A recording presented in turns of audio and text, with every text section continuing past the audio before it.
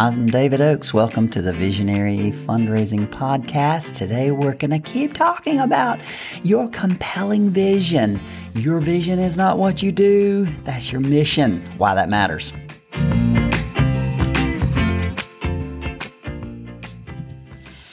Okay, we're continuing to talk about what it means to have a compelling vision statement. We did a whole show on the word compelling, and we're talking continually now about having a compelling vision. Ask fundraisers all over the world, what is their vision? What is your vision? And their answers are always revealing. More often than not, they tell me what they do. Now, this matters supremely because what you do is boring compared to what you're trying to achieve. What you're trying to make happen, that's your vision.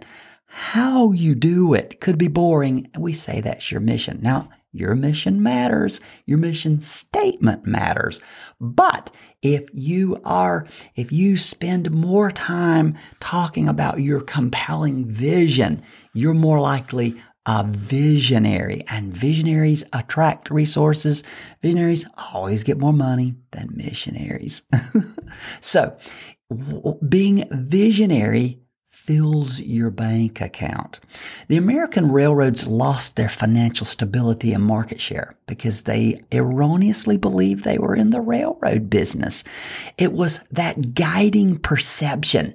It kept them from responding to the technological and cultural changes of the day. What were the technological changes? Airplanes. Had they spent the time to understand their vision, they would know that railroads were just a means to an end. Their vision, what they're trying to accomplish, was mass transportation. They could have embraced new opportunities and continued to evolve, and they would rule in the transportation world. Simon Sinek says, when your organization defines itself by what it does, that's all it will ever be able to do. Don't define yourself. Don't define your organization, but by what it does, what you do compared to what you're trying to achieve. This matters, but try to hear me. What you do is not compelling. What you're trying to make happen is. Your vision statement is that dreamy statement that describes the world that would exist. Is if everything you do, that's your mission, if it works with amazing and great success. Last show, we talked about the Alzheimer's Association and how they are so visionary. What they do is they provide do research, they pump out a lot of information, they help people, but their vision is simply this: a world without Alzheimer's. That's a fiery vision statement. A powerful vision statement, it's your big picture.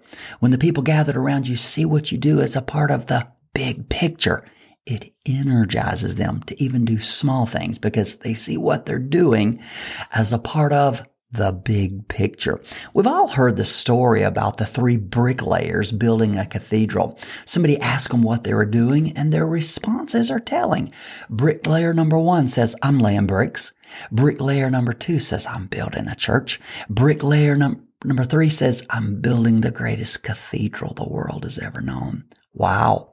Bricklayer number 3 is visionary. He shows up every day focused on what he's trying to achieve, not what he does. Now, if I ask you, tell me your vision, and you say, I lay bricks, you're just telling me what you do. If I say, what's your vision? And you say, I'm building a church, it's a little less missionary and a little more visionary. But if I say, what are you trying to achieve? And you say, I'm building the greatest cathedral the world has ever known. That's a compelling vision. I like to imagine another bricklayer, a number 4 visionary who takes it even further. He says, when somebody says, what are you doing? He says, I'm building an amazing cathedral that will launch a worldwide movement to change the world. Oh my goodness. That is incredibly visionary. That's incredibly visionary. In a book called The God Ask, if you've never read it, you should read it. It's by Steve Shadrach. He tells this story, and he relates it to 3 different administrators in an organization and how they all do the same thing, but they talk about how they do in 3 totally different ways. The first staffer, somebody says, "What do you do?" And they say, "Well, I just answer emails and I talk on the phone all day." Okay, now you just told me what you do. They asked the second staffer, and the second staffer said, "I provide administrative support for all our staff." Wow. Yeah, that's better. That's better. But then he asked the third staffer, "What do you do?" And that staffer says, oh, catch this, "I'm a vital link between our 200 plus missionaries in Central Asia and our home office here as we seek to plant 5,000 churches among the lost by the year 2025. As a resource coordinator, I provide all the tools and information they need to do their very strategic grassroots evangelism and disciple making among unreached people groups where most have never even heard of Jesus. It would be an honor to have you partnering with us in this critical ministry." Oh, that's amazing. That's compelling. 3 different staffers all doing the same thing. Each have the same title. Each have the same role. But one is visionary. And then in his book, Shadrach goes on to say, only one viewed support raising as a secret privilege. And then he adds this one last sentence, only one is fully funded. Which one do you think has the most money? The one that is visionary, the one that's missionary, that talks about their mission, what they do, they won't get as much money.